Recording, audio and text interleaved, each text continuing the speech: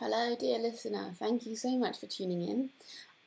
Before we start, I just wanted to apologise for the sound quality of these episodes. They are a bit rough on the ears, but bear with us.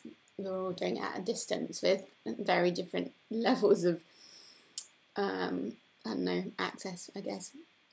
I also say yeets when I mean Yates in this episode, which is quite funny. That's everything, so enjoy the episode. Hello, everybody, and welcome to Unheard Poetry's Poetry Corner. Today we're talking to the incredible Harry Brown, who I don't know how we first met you, Harry, but you have contributed a whole bunch of poems, and we're so glad to have you. So welcome. Thank you for having me. No worries. So yeah, we have Harry here, we have Katie here. Hello.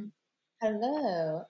So Harry, with you have your own poetry page now on Instagram. Yeah. But how did you get to that point where you decided that you wanted to do that, and where do you think poetry started for you? I was really reluctant to start a social media page because I'd seen sort of, you get the stereotype of social media type poetry, which is like a genre in itself. And so I was sort of reluctant to do it because it often feels a little bit insincere. But it's sort of like pages like you guys where there's actually quite a lot of thought and thought put into what you're putting out. Sort of drew me in. I think I messaged, maybe it was you, Leo, saying like, I've just started out and I'm not that sure about it. So yeah, I started that page maybe a year or two ago, sometime I think maybe in the pandemic actually.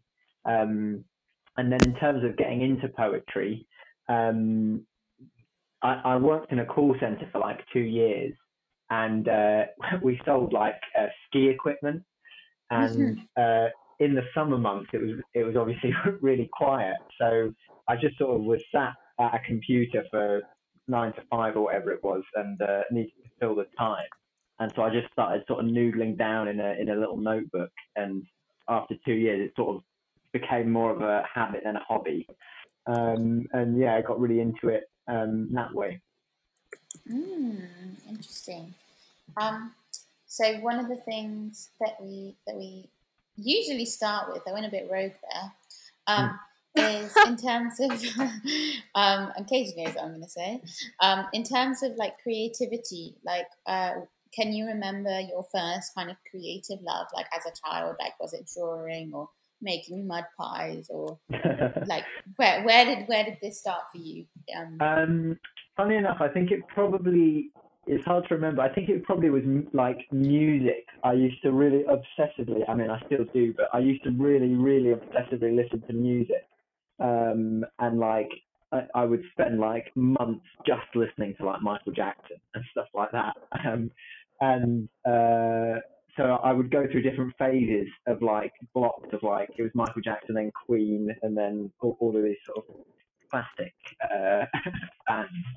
I think I always just wanted to do that. I still play music, but I just envisaged obviously lots of success as a rock star, and that didn't quite pay off. But yeah, love a rock star dream.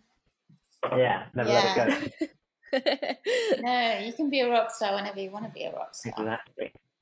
Yeah. How important do you think it is to be creative? I think for me it's very important because it's like a way to express yourself.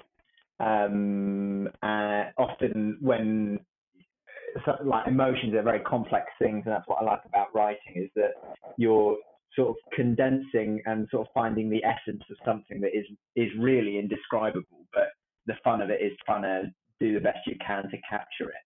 And so it's imperative to me to be able to do that in some way or another. I love that. I agree with you. I'm very similar. Just gotta get it out creatively. Yeah. It's an important kind of release, I think, and it just helps you understand what's going on. Yeah, 100%. Within yourself, I think. Yeah. So would you say that like you, I don't know, there's a lot of kind of stigma around poetry and a lot of fear about writing it. I, for one, was like a very ashamed poet for a very long time. Was that your experience? Was it really different? Like, Yeah, definitely. 100% for me. I mean, I still like think twice if anyone ever asks me like, what do you do? I still would always think twice about saying like, oh, I write poetry, because I think people think of like Wordsworth and like the old sort of I wandered lonely as a cloud type stuff, and it's all very sort Really of flowery. wanky. Yeah. Yeah, that's exactly the word I was after.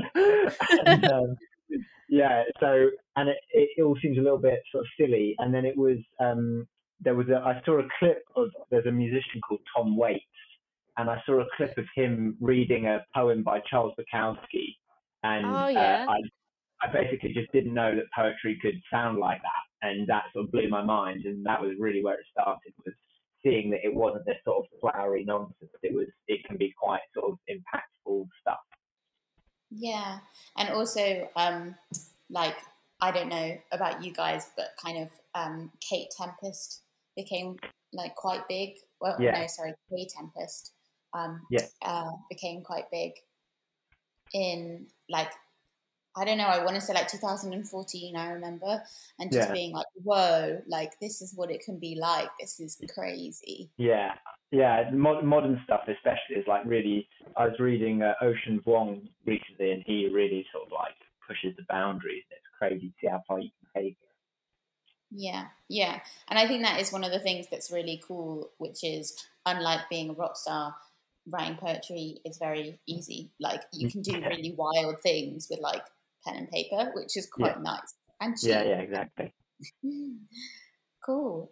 So this poem, Focus, was part of the LGBTQ plus collection Pride and Protest.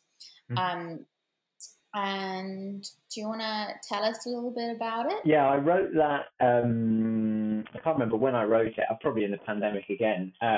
But it was a sort of.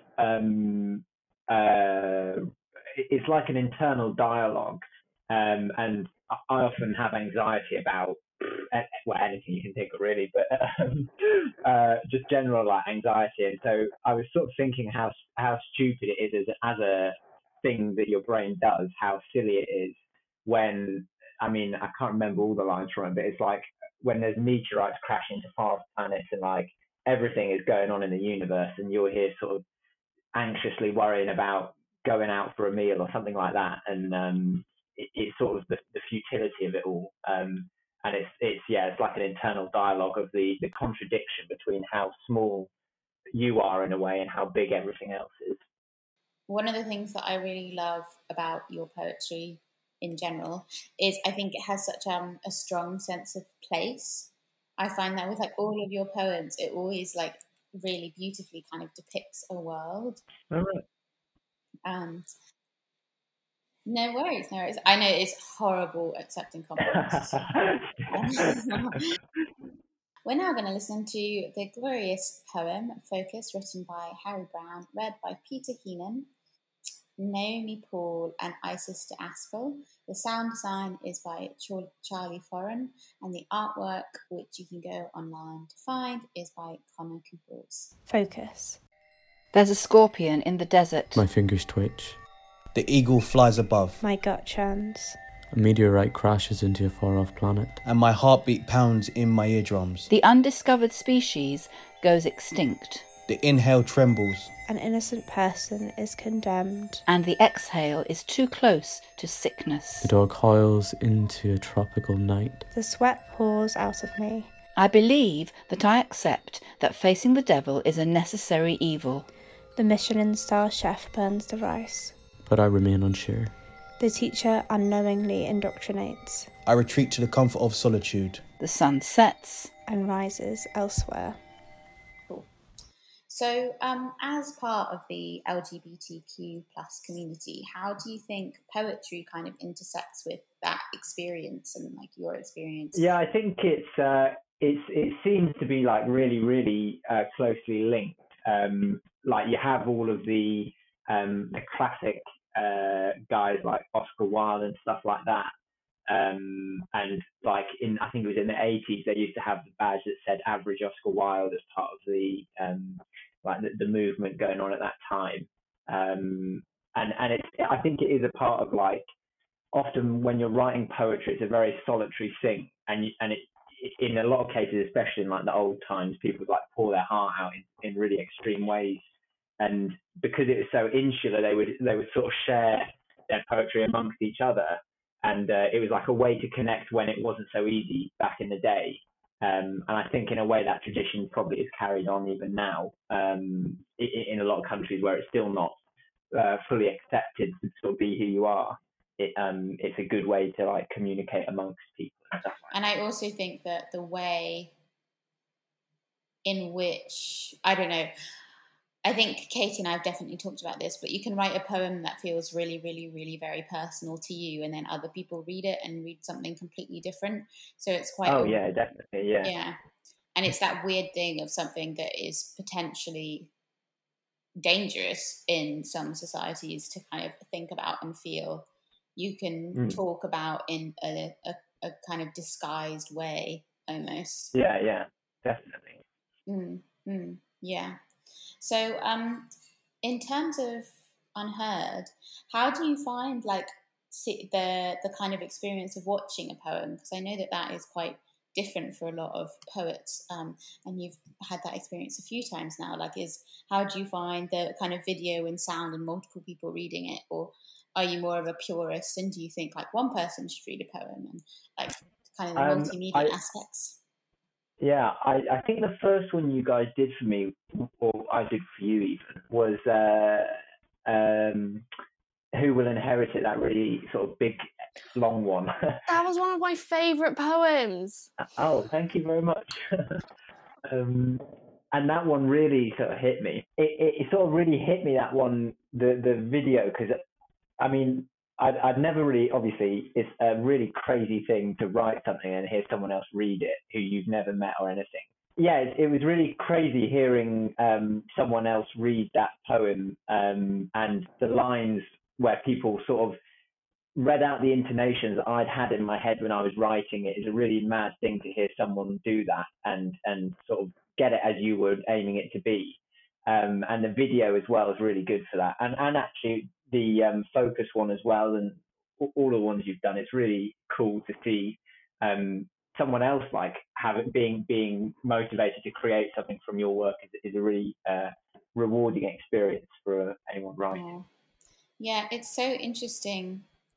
It's like, this is going to sound really hippie, but it does feel really like connected, you know, like when someone else sees something in your work that you saw, it's so bizarre, it's like magic or something. Oh yeah, no, I completely agree. Like, that's you guys, I mean, it's like, I feel like I should be paying you guys to do what you do, because it's so like it's so rewarding to see people create out of your stuff. It's like a continuous circle of creativity. It's excellent. But I do think that it's not suited for everyone, because, you know, lots of people want complete ownership of their work, which is completely understandable. Yeah. But yeah, Who Will Inherit It is also an incredible poem. But do you have a preferred medium in which to kind of absorb writing or anything like that? Because you also said you're really interested in music. So. I think when I'm sort of reading other people's stuff, if it's more than just one poem, I'd probably just like to read it just out of an old school book. But for one poem, it is almost, for me, it's better to see it sort of in its sort of video, and because it gives you like every sort of sensation, sort of sight, hearing, and all the rest of it. For like an example of a person's work, it's good to see it that way. But I don't naturally read very like well. I basically didn't read any books till I was like, I don't know, 17 or 18. And I read really slowly, but as a result, I have to like read everything twice. And so it sort of does actually stick in my head better, because it takes so much effort to actually get through any books. So I sort of absorb it quite well by accident. Yeah, I mean, I think that's what because I'm dyslexic, and Katie, you're dyslexic as well. Ooh yeah, baby. Oh yeah, and I think the club, the dyslexic club. I think that's one of the coolest things about it is like all these people who are like traditionally bad at English end up doing something which is poetry, which in a lot of circles is seen as like the most elite version of English, but actually it's like the most free version if you let it be that. Yes, Leo. Yeah, completely. Yes. Love How that. do you find your dyslexia and your poetry coincide, Katie? Oh, I mean, a lot of the time. So basically, it always starts with loads of little things, like just little bits that I like about, or like words that come to me, and then it'll take me maybe a few months to then like put like 7 different notes pages together to make one poem. Because I get really frustrated when I like try and write something down and it just doesn't work because I'm trying to be really creative, and then my brain's just like, nah, you don't know any words, you can't spell, nothing makes sense. Yeah, sometimes a thesaurus is very helpful. Yeah. Synonyms are your friend. Synonyms are always your friend.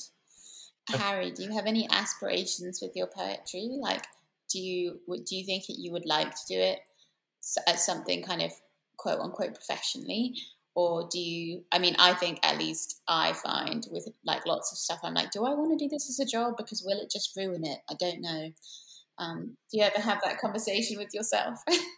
Yeah, I completely feel that. Like when I was younger, I left college after like 3 months, and I went straight into working. My first proper job was working in a garage with cars, and I was absolutely like dead certain that my entire life was going to be working with old like classic cars, because that's what I was really interested in. And then after like 2 years, it became apparent that actually that probably wasn't what I wanted to do for the rest of my life. And so I get that feeling like I'm a bit worried sometimes when I think about doing poetry as a full-time job. I'm like, is it just another case of me being like over eager about liking something? But the pandemic sort of, I said to myself, like, given that I'm not going to be like traveling or sort of going anywhere, I've got the time to just sit and like concentrate. So I'm sort of having a run at it sort of last year and this year, building up towards being more serious about it. So I'm thinking of maybe trying to release like a little collection probably this summer sometime, and just sort of selling it on my website and to friends and things like that, and just seeing how that goes really. I mean, a lot of people talk about like submitting to magazines and all of this sort of stuff, but there's so much like admin with that. It sort of takes the fun out of the actual task itself. So yeah. It's really difficult. I mean, I know a few like professional poets, and they're like, there isn't really a career trajectory for poets. Like, it's not like when you're a writer you get an agent or something, because there's no like mold of how you actually make money from it, even though poetry is something that's like remembered throughout like decades. Like, we're going to forget who Boris Johnson is, but like no one's going to forget who like Yeats is, are they?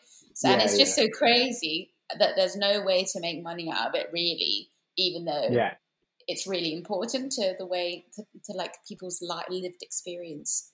Yeah, exactly. It's like it's both undervalued and like really valued at the same time. People just don't realize how much they value it.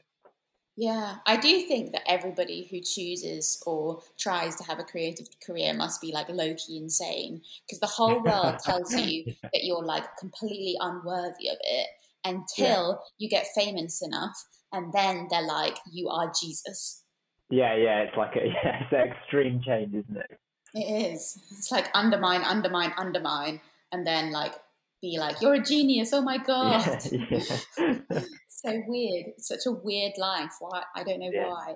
It's like, sorry, talking about the whole, people shitting on being creative. Like, so both Leo and I are working the backstage of like theatre and stuff. And there was one of the girls that we went to uni with who had a Universal Credit phone call at the beginning of the pandemic, and they were like, "Why don't you just get a real job?" Oh yeah, man, that was. Did you see that campaign where they were like, it was a ballet dancer, and they're like, she can retrain as like an IT technician. Oh God, yeah. It's insane. It is absolute madness.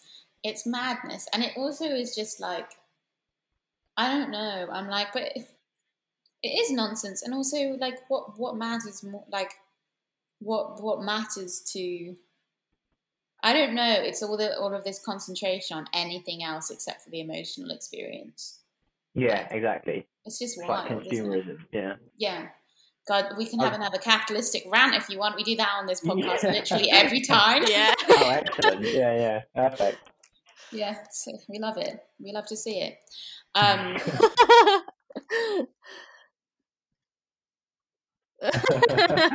The opposite, yeah. Thank you for listening to Unheard's Poetry Corner. I think we need to change the name. It's very clunky. I love it. No, it's great. When you get it right, it sounds beautiful. But it's really ironic that it's so clunky and it's a poetry podcast, so it's kind of nice. Yeah. Thank you to the wonderful Harry Brown for joining us today. And if you want to check him out, you can look at his Instagram, which is... So my Instagram is at Isle of Noise, and my website is also isleofnoise.org. Thank you so much for listening, and we will be back with another creative talking about their process. Thank you to Katie Rutson. Thank you to you guys for listening. If you want to support us, we're trying to figure out how you can do that, and one of the ways you can do that is go to our Ko-fi, which is Unheard Poetry. So if you type in Ko-fi, which is Kofi, and then look us up, then you can buy us a coffee, which won't really be a coffee. It will be more like things that we need to keep being able to do this. Thanks so much, and have a great day. I don't know what time of day it is, but have a good one.